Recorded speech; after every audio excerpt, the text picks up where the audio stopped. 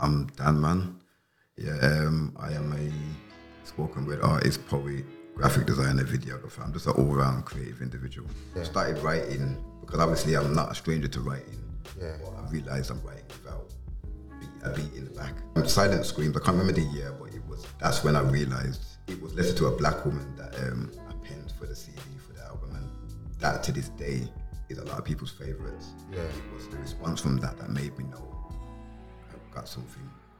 I used to have insecure moments, or I used to care too much about what people think, and I still have moments where I slip and I relapse and I start to care what people think. But a lot of the time I put myself in a place where I don't care what people think. Like these people who I'm thinking care or have something to say, they're not in my everyday circle.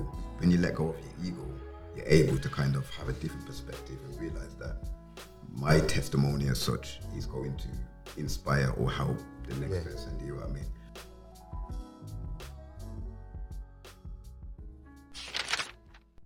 Today we've got a multi-talented person joining us for our Upfront concert, and it's a long-time friend,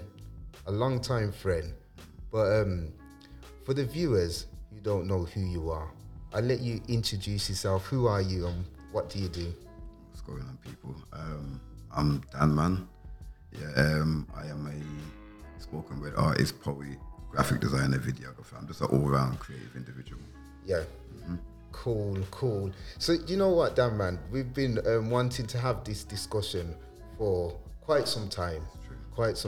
You came on our first episode on Upfront Discussions, and we had a deep conversation. It was just the audio at that point, so we've grew a little bit, and we've got this set up. And you are going to be performing for us today, performing some pieces. But before we get into the pieces, right, I want to talk a little bit about the journey, because for me, you didn't always start out as spoken word. No.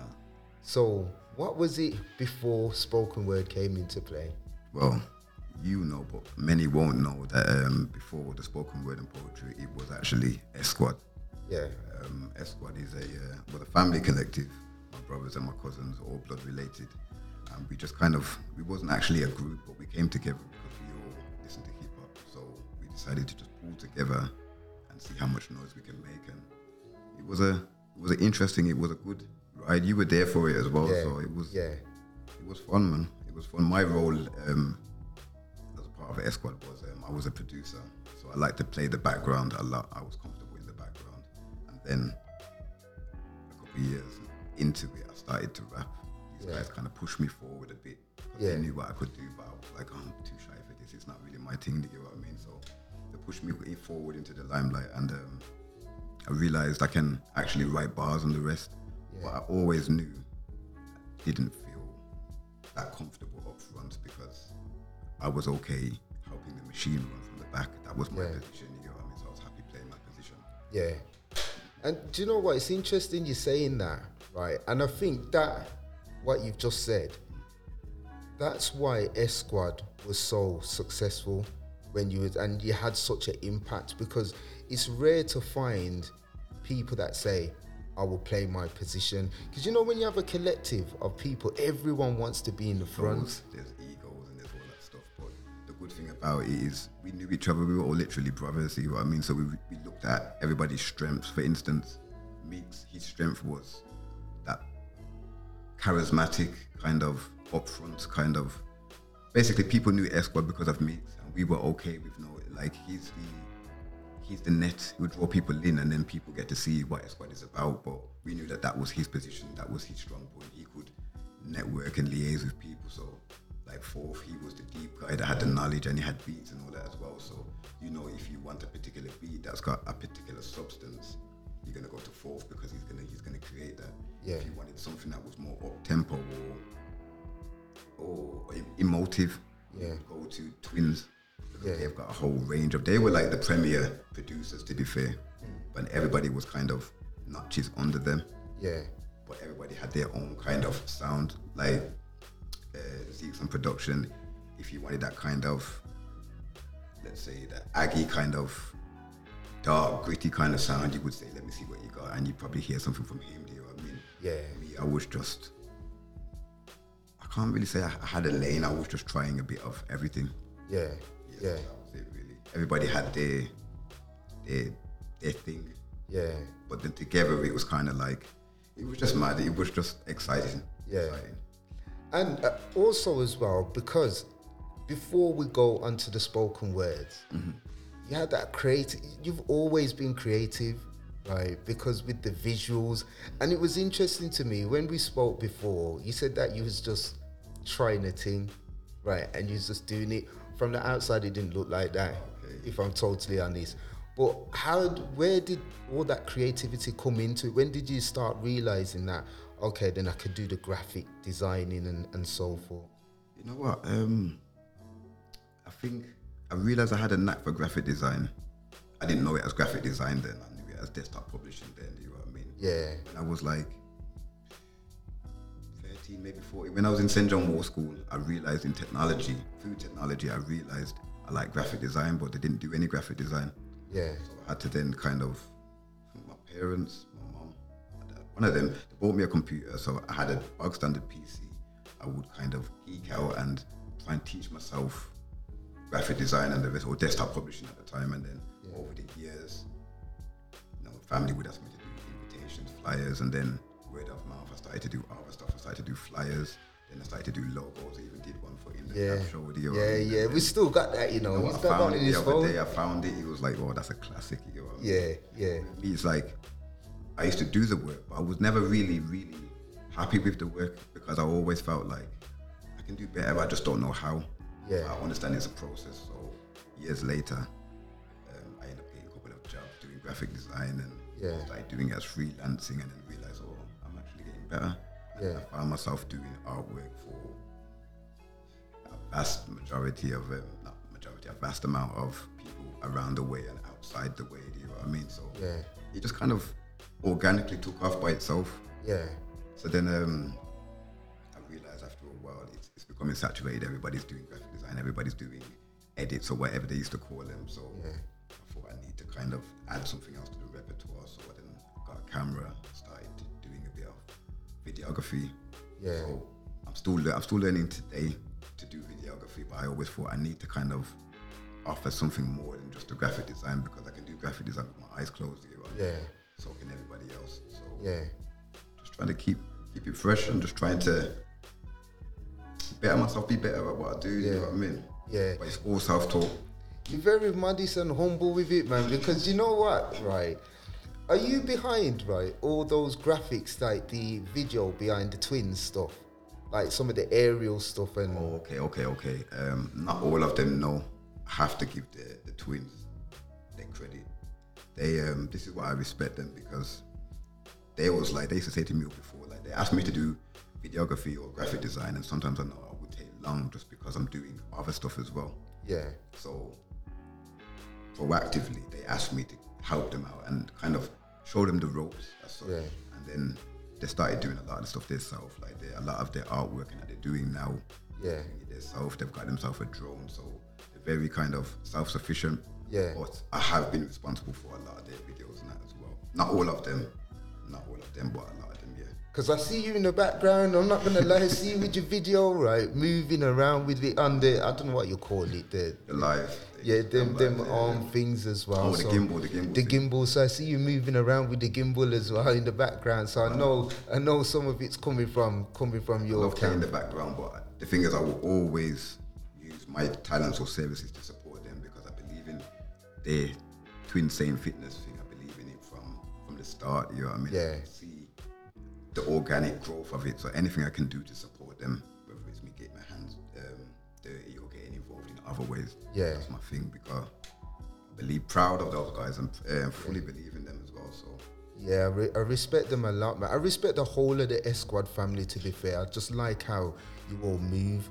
I really like how you all move. Very, very tight-knit family. I give credit to my granddad for that, because Mr. Simpson always promoted that, you know what I mean? It's like he used to say that you don't need nobody else, you've got each other. I know that isn't entirely true, but I understand the sentiment of what he was saying. So he taught us the concept of unity and everything, trying to stick together as close as possible. Yeah. I want to go on, right, spoken word. Okay. Right, but how did that passion come? When did you realize that, you've got a talent in doing spoken word, and what's inspired you to take that move?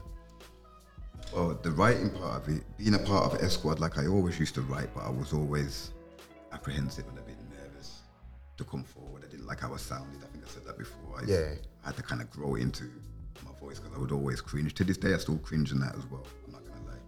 But I was always writing anyway. I used to have these big folders of lyrics and bars that no one's even heard. You know what I mean? Yeah. I just used to have them there. And then this is outside of the rapping, the Esquad days. We were supporting Nathan Dennis on his shout out to Nathan Dennis and the First Class Legacy team. We was supporting their Silent Screens program. Okay. And they created an album that was going into the community and into the prisons, and it was like motivational kind of tracks from artists from Birmingham. There's too many artists to mention, but there was a lot of local artists on this particular album. Yeah. Now, everybody in the meeting, everybody was tasked with a topic to produce something on. Some people did raps and the rest, and I was like, I don't rap anymore, but I still want to do something. Yeah. So then something just write a poem, and I think I selected the topic relationships. Yeah. I don't know if that was intentional or subconscious, but at the time I was going through my own what's the word? Trials and tribulations, relationship-wise and the rest. So that was easy for me to kind of touch on that topic. Yeah. And then it just happened. Yeah. I started writing because obviously I'm not a stranger to writing. Yeah. But I realized I'm writing without a beat in the back. Yeah. But that way I was able to kind of, you can get more intimate and more authentic. Yeah. You know what I mean? So that was the time, Silent Screams, I can't remember the year, but that's when I realized it was Letter to a Black Woman that I penned for the CD, for the album, and that to this day is a lot of people's favorites. Yeah. It was the response from that made me know I've got something. Yeah. That people can resonate with, something authentic. Yeah. Yeah. And because you touched on it, right, it's, with men, right, because I think when I listen to your pieces, right, you see the vulnerability, right? With rap, okay, people rap, and you hear it, and you don't, it's about what's going on. Sometimes it goes over your head, right? A lot. It's bravado. Yeah, it does go over your head. The beats as well, sometimes you're in tune with the beat. But with your pieces, although some of them's got beats to it, they really touch the core soul, right? What's your thoughts on that in terms of, because as men, right, we don't show our vulnerability, but how did you get the confidence to pull it out there? Because it's not, it may be easy for you now, right, but that's not easy what you're doing. You know what? I didn't overly deep it, but you are right, it's not easy, because sometimes I'm like, yo, this is kind of, like when Letter to a Black Woman came out, for instance, a lot of people thought I was directly talking about what's happening in my home or wherever I'm at, you know what I mean? Yeah. Some of it was, but a lot of it wasn't. But it's observations and it's perspectives of people around me and me growing up. So to answer your question, how do I deal with,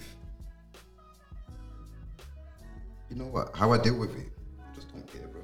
Yeah. You know what I mean? Yeah. Because I used to care. I used to have insecure moments, or I used to care too much about what people think, and I still have moments where I slip and I relapse and I do it and I start to care what people think. Yeah. But a lot of the time I put myself in a place where I don't care what people think. Like these people who I'm thinking care or have something to say, they're not in my everyday circle. Yeah. They don't pay my bills, they don't feed my daughter, they don't feed me. Yeah. Like it doesn't matter, do you know what I mean? Yeah. And then outside of that, it's chose to let go of ego. Yeah. When you let go of your ego, you're able to kind of have a different perspective and realize that my testimony as such is going to inspire or help the next person, do you know what I mean? Yeah. And I'm thinking about all the young people under me, Yeah. all of the young youths who probably have something to say or have feelings or have whatever, but they're too scared for this hyper masculinity that we have in society. Yeah. They're too scared to show who they are. Yeah, I'm not scared to show who I am. I'm not scared to embarrass myself or make myself look fool if it's going to help. Yeah. And more importantly, I have a daughter watching me as well. You know what I mean? Yeah. And the more she grows up, the more I'm realizing how intently she's watching me. When she is, she probably don't care what I'm doing all the time, but when she is watching me, she's paying attention. You know? Yeah. I've got nieces and nephews, and there's people that don't know who potentially watching too. You know what I mean? So Yeah. it's just about believing in who you are and believing your own source, because a lot of the times I still don't have people around me that have to sometimes remind me of who I am as such, because sometimes it's easy to forget. Yeah. It's easy to get caught up in ego. So for me, I just don't care. And that ego thing, right, it's big, right? And I'm really glad you said that, because that, you know, when you've got ego, I personally think it impacts on your mental health as well, because that ego, right, can get you in trouble. Lucky blessings, it can do all kinds of stuff, bro. Yeah. Pride in it. So pride can stop you from going forward, from happiness, from receiving love, from giving love. It's all ego in it. So yeah, it's a big thing, bro. And what projects? Because I know that you're involved in a lot of projects, right? And we've spoken offline. And I like some of the stuff that the direction of travel. Yep. So what are some of the projects that you're involved in, especially around the mental health? Okay, so I'll start. Okay, outside of the mental health, I mean, a lot of the projects that I'm involved in, they've all kind of somehow spiraled after the previous project. Yeah. So before any of the mental health ones, I did a spoken word piece for an organization called Jabali. They're a network of Black and Asian doctors and professionals, like high earning, in the high earning brackets. Yeah. I was at an event that was courtesy of Nathan Dennis and First Class again. Yeah. And basically ended up interacting with them, ended up developing a relationship with them, and ended up doing some spoken word piece, and there was talk about doing creative workshops as well, where like they commissioned me to do a piece that showed the world who they are and what their organization is about, which is about trying to encourage inner city Black and Asian youth to join the NHS and be a part of the NHS and be a part of like their fraternity or something. Yeah. You know what I mean? Yeah. So there was that, and then off the back of that, because it's the same kind of linked organization, I did a project, anti-racist project with the NHS. Yeah. And that's kind of bringing because it's kind of trend, you know, this anti-racism stuff is a bit on trend now. Yeah. So they asked me to kind of creatively bring their message alive. Yeah. Which was interesting, and I enjoyed that. So I did a few spoken word pieces for them. Yeah. After that, the mental health one. Sorry, the mental health projects and the rest. That's something close to my heart, because there are, as men, we've all experienced strained mental, you know what I mean? People close to me and people directly outside of the circle have been experiencing mental health. Yeah. People that I know who have actually taken their lives off the bottom of like poor mental health, you know what I mean? Yeah. So it's just, I just feel like the men, it's not a sympathy thing, but men need kind of to be advocated for as well, because the society that we're in kind of shuns the care for men's mental health and their emotional and mental well-being, you know what I mean? Massively. So it's that one, I wrote a specific piece just simply because I found myself in dark places as a man as well. Yeah. And it's easier to understand when you've been in the places yourself. Yeah. You know what I mean? Yeah. So I have a lot more understanding and compassion towards the mental health of men. So I've been kind of, off the back of an event that I was at recently, the organization Birmingham Mind. Yeah. They were involved in that event, so I had a few conversations with a few people, and that we are actually in talks and discussions about collaborations. Yeah. A collaboration that has two directions, but the one that is speaking loudest to me is the one dealing with the men's mental health. Yeah. Kind of in talks, seeing how creatively we can,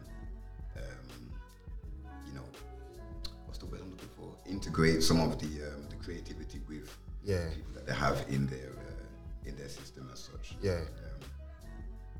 It's exciting. We haven't quite cemented anything yet. That's why I'm trying to not talk too much. Yeah. We haven't quite cemented it, but we are in active talks and discussions and meetings about how we can bring spoken word and creativity and video and the rest to their services. So I'm excited about that. That's New Year coming.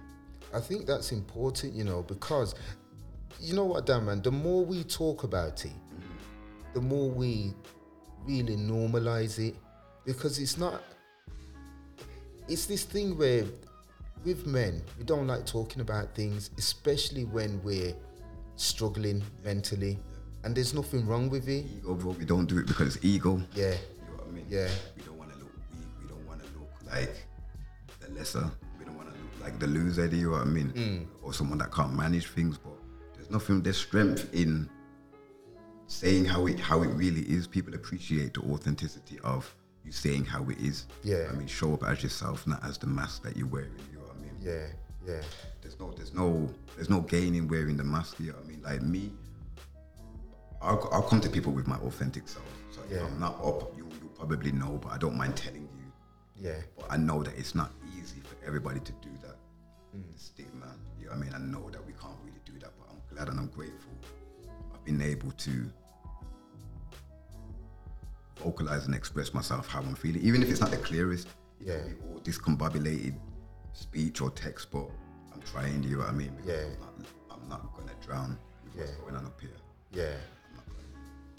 And to be fair as well, I mean, before we go on to the pieces, what is that creative process like for you? Because, with the pieces that you put out, I know there can't be just things that you're just putting it out. There has to be I feel that there's a creative process because they're really deep. This is a mad one, the creative process is quite, sometimes it's beyond me. I mean, when I do the poetry, when I do the poetry for corporate organizations, that is me. The creative process would be me putting myself, me becoming the organization. Yeah. You know what I mean, so like, if I want to advertise myself, what is it that I'm trying to say about myself if I'm the organization? Okay, yeah. You know what I'm trying to say? Yeah, so yeah. It's like ghostwriting. If I'm say I'm gonna write for Dr. Dre or Jay-Z or something like that, I'd have to imagine myself. I embody. Okay, you know what I mean? I have to embody who I think Dr. Dre is, and then speak from his perspective, not my perspective. You know what I mean? So that's how I do it. But in regards to me writing the pieces, like for instance, the ones I'm gonna do, read and perform for today, the creative process would be it's all about where I am mentally, where I'm doing it, or how I'm feeling emotionally when I'm writing it. Yeah. But for it to actually manifest or whatever, not usually it's between the hours of 2 and 3 in the morning. Okay. Yeah. And usually I'll if I'm not writing it, it's rare that I'm actually writing with a pen. I'm in my phone, in my notes. Yeah. And I swear to God, it sounds a bit funny or whatnot, but I let my thumb go. Okay. I swear to God, like that thing in the Addams Family, the hand. Is it called thing? I think I don't know. Thing, innit? Yeah. So my hand just does that. It sounds a mad thing, and then it's just like my thumb is just doing its thing, and I was like, what's going on? Sometimes I'm conscious of what's going on. Yeah. Sometimes I'm like directly, but sometimes my thumb is just doing what, and I was like, this ain't me. Like, this ain't me. You know what I mean? Yeah. I know it probably sounds a bit weird, but those who know. Yeah. I just embrace it. So that's why a lot of the time when I go back and read the stuff, I'm reading it like, who wrote this? Because I didn't write this, bro. I'm reading it and I was like, unless I'm probably trying to be too humble or whatever, now, but this doesn't even sound like me. Do you know what I mean? I know it came from somewhere. A lot of the time I say, I just feel like I'm a vessel and I can't do it for messages that, do you know what I mean? Yeah. Sometimes I don't think it's me, even though it feels like it's coming from yeah, some of the times I don't think it's me. Yeah.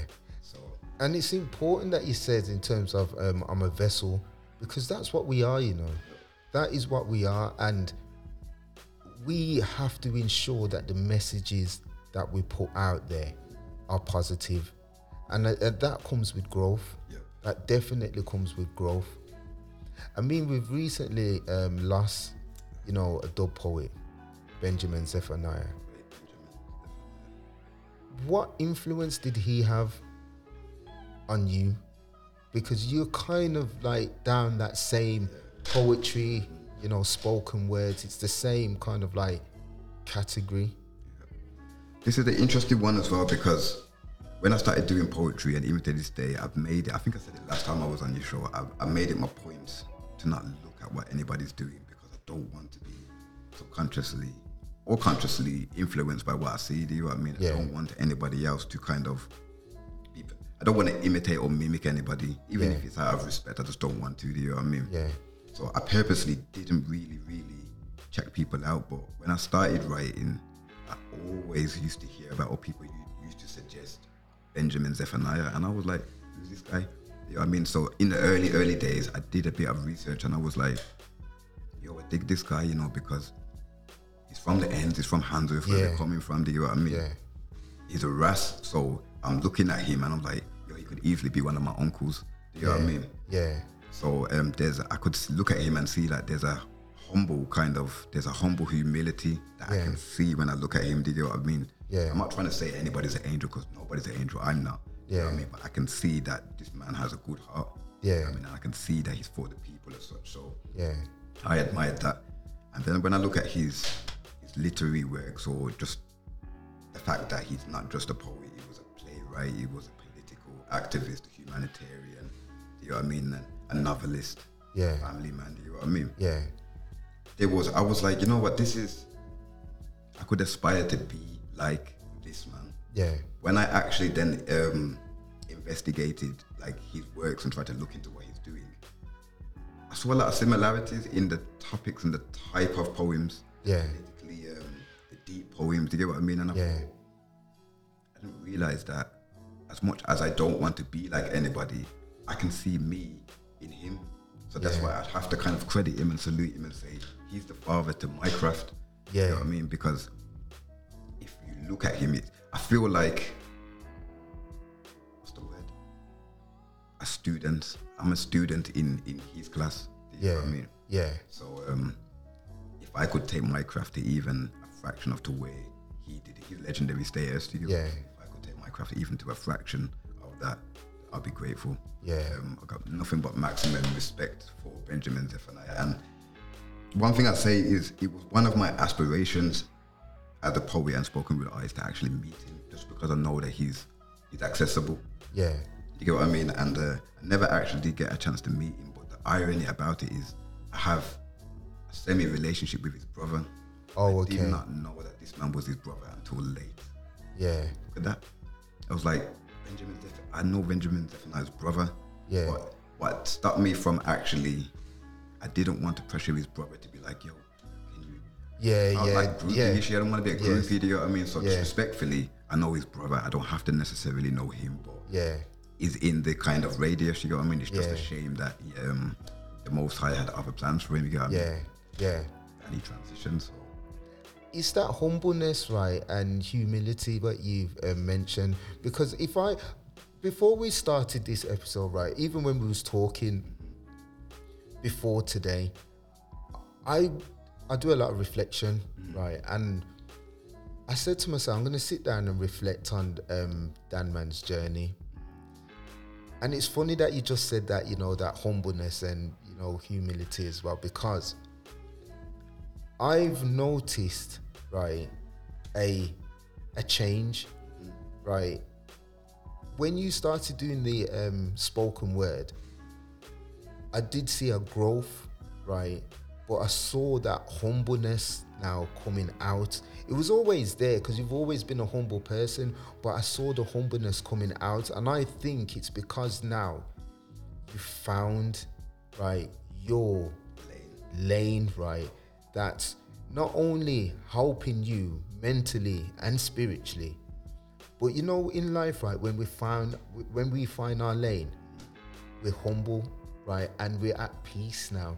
And that's why when you were saying that you're comfortable in your own skin, you're comfortable with your vulnerabilities, you're comfortable with everything now, right? And it doesn't matter what people think or how it looks, because I'm comfortable. I think it's because you've actually found your lane. Yeah, I agree. You know what?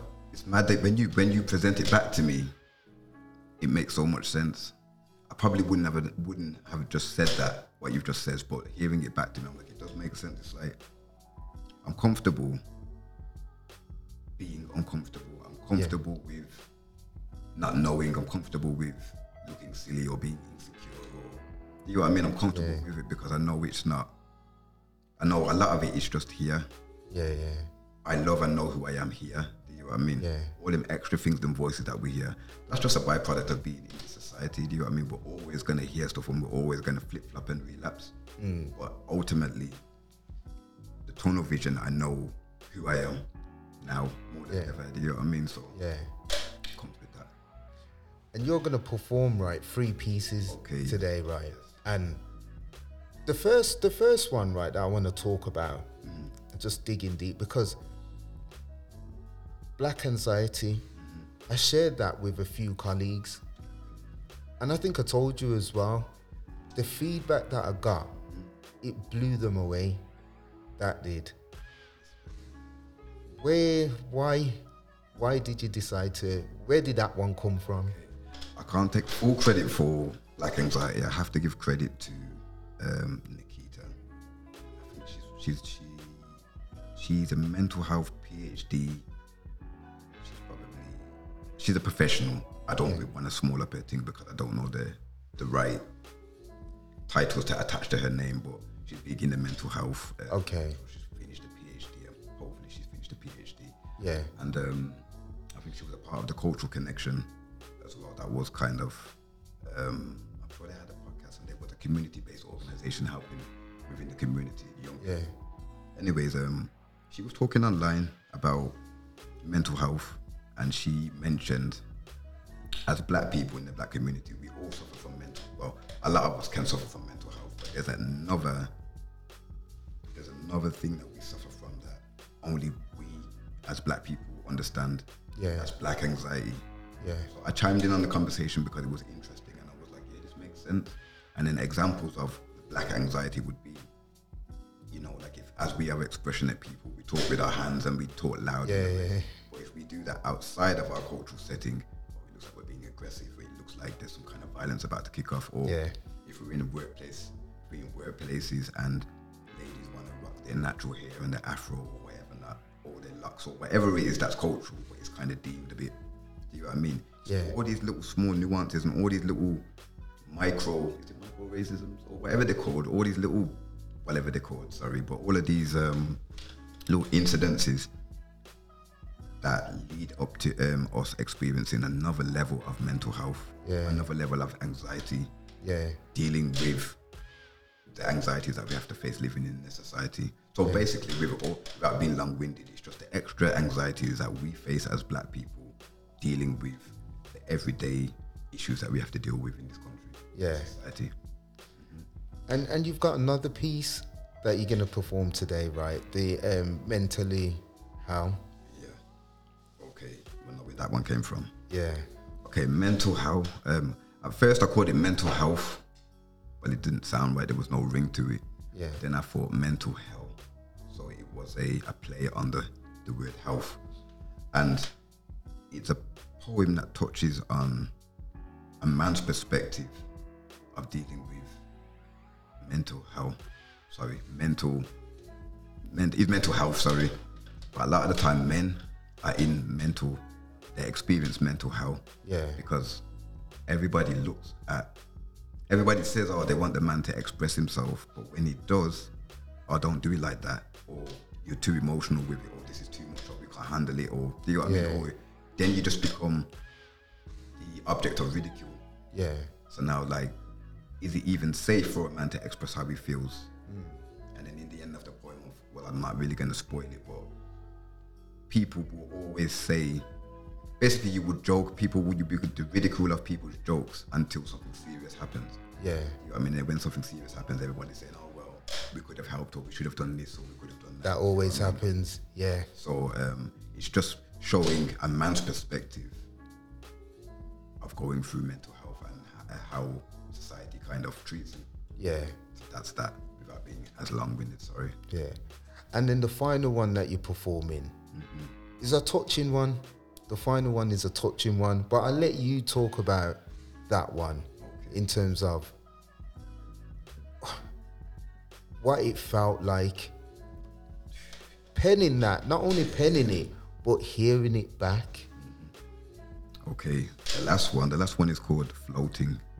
It was a play on words because it was spelled floating, Floating, like float, literally floating. Yeah. But then when I listened to it, I'm not floating, I'm floating, but I'm flowing over the beat as well. You know what I mean? So even though it was originally penned as a poem, I was just in Major Studio one time and he played the song. And I was like, this fits. This is fitting, but it's taking it away from it being a poem because it sounds like almost like a rap. Yeah. But in my head, I was like, I don't really care how it's received. In my head, it's still a poem. I just want to bless this beat. Do you know what I mean? Yeah. But how that one actually came about is that one initially was a dedication to my auntie that passed away. I'm sure. Is it the 10th today? It's 10th today. 10th today. Imagine 6 or 7 years ago today is the day that we buried my mom's twin sister. Is it? Yes. Wow. So, and it's just mad how I actually realized that when we on the way here, and I was like, today's the day. Wow. You know what I mean? So it's eerie, but it's beautiful. You know what I mean? Yeah. So because that lady there, my mom's twin sister, she was like my second mom, as you can probably obviously imagine. You know what I mean? So it's mad when she passed away. It's mad because my mom was really, really, really grieving her twin sister and still does to this day. You know what I mean? Yeah. But I wrote that because I felt like I had to kind of tone my grief down a bit. Yeah. Because my mum was really grieving. You know what I mean? So it's hard to kind of grieve and support. Yeah. So I had to kind of suppress my feelings and the rest, but I was able to. But it's driving me crazy. Do you know what I mean? Yeah.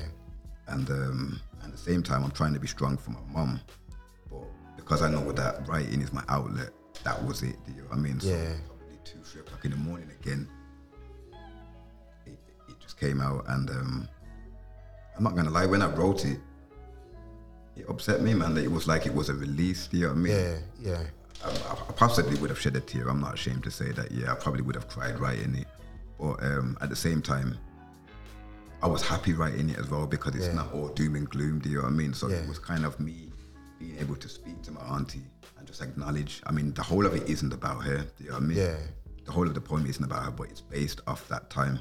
Yeah. I created a video for it. My daughter was in the video at the time, so yeah, it was just it's a heartfelt dedication to my auntie. But then what makes it even more special is the beat under it is produced by Major, the late great Major, Productions. You get what I mean?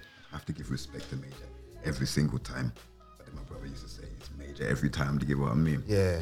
Give respect to Vomit Productions Major every single time, and it's even more special now because he isn't here and he's greatly missed. You get what I mean? So it's like it's a double dedication. Yeah. Because when I recorded it to my auntie, Major's famous line that he used to say when he was feeling your tracks is "Go on with that." You know what I mean? Wouldn't say much, but he would always say "Go on with that." Do you know what I mean? So he turned around, spun around in his chair like an evil villain. Do you know what I mean? Yeah. Gave me a fan, and he said, "Go on with that." You know what I mean? Which made me know this is it. You know what I mean?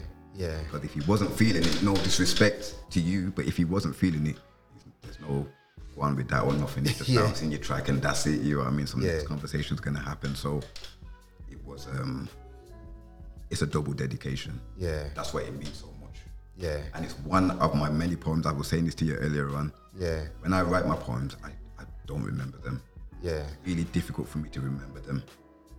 But this one, it sticks. Yeah. It's ingrained. It doesn't. I know it word for word. You know what I mean? Yeah. And I'm actually proud because the poems that I write normally are they exceed 3 minutes. It's hard to memorize that, bro. Yeah. Really hard, but I mean, how hard is it if I know somebody else's bars and somebody else's lyrics for their song, but I don't know my own? Yeah. Just how it is, bro. But I know this one. Yeah. That's why the first two that I'm gonna perform, it's me reading. Yeah. The second one, I give you as I know it. Yeah. Over the beat. And you know what, Dan, man, we're honored to have you on this platform, because from conversations, right, I know that it's not something that you always do. It's not something you always do. And I like the fact that you said, you know what, it's not something that I always do, but for you, we're bro, gonna make this happen. You lot are family, man, of course. Yeah. You lot are like foundation, so anything you guys ask me to do, I say it now. I've said it before. I'm there, just let me know. Yeah. You know what I mean? It's foundation, because when it was Esquad days, for a long time, you lot was the only ones who was really, really repping it. Yeah. And without you lot, the streets, the airways wouldn't have heard us if it wasn't for you lot. So that's why we're indebted to you lot for those days, because yeah, man, we were a team, whatever you get what I mean. It was, do you know what? I still remember clearly when I got that CD, right? I remember clearly that, man. I was parked up, right, by Winson Green Prison, across the road from Winson Green Prison, and Meeks called me. He said, "Where are you?" I said, "I'm by Winson Green Prison." These times I was working, I was doing parcel delivery, and he pulled up across the road where Winson Green Community Centre, and he ran across the road. I remember it like it's now. He ran across the road. He says, "Here's the CD, right? Listen to it. Tell me what you think." I said, "Cool." I pull it in the van, and the rest was history. As soon as I heard that, it was on the radio and it was on rotation. Yes, it was heavy rotation. Look, right, we was getting... Yes, I know, bro. We was getting badgered. How come you just playing Esquad? Can't you play no one else? Like, people was giving us their CDs and that, right? And it was like, Esquad's on every single show, every single rotation. It's like, you know what? I can't help it, man. It's fire still. Now we respect it, but at the same time, it would have been pressure, because it wasn't, when you got tracks from us, it wasn't one track. You're getting tracks from Fourth, you're getting tracks from Meeks, from Ones, you know what I mean, from C4, from Euro. Yeah. And you may get a track from me, but it doesn't matter, you're inundated with tracks from them. Yeah. It will probably seem like favoritism or whatever now, but we respect the way that you rep for us, bro. Yeah, it was a good time, man. I enjoyed those days. I said it on the last pod anyway, so I'm gonna say it again. We're looking for an Esquad reunion, even if it's just one album, one, or even an EP. We're looking for something. I'll never say never, you know. I'm up for anything, and because we've all grown and we've all experienced different things, I feel like we could do it. Yeah. But I mean, it's just getting everybody on the same time. Yeah. You know what I mean, and that's it, life, innit? So we're not all on the same time, but if we could all get on the same time, it would be nostalgic. The only thing that is Major's not there, you know what I mean? Yeah. That's the only thing. Yeah. But I still think, I mean, we're all old guys now, you know what I mean? Well, old guys, you know what I mean? So we'd be like, the rest of them be like, "Oh, leave that rapping thing to the younger generation now, like my nephew and that generation," you get what I mean? But for nostalgic purposes, I'm with you, bro. It would be good for us to come back together. I'm gonna keep asking every time I see you guys. I'm gonna keep asking until you get fed up of me. But yeah, listen, Dan, man, we're gonna let you get yourself ready and perform your pieces. Thanks for coming up. Bless up, brother. Thanks for having me, man. Much respect, bro. Bless.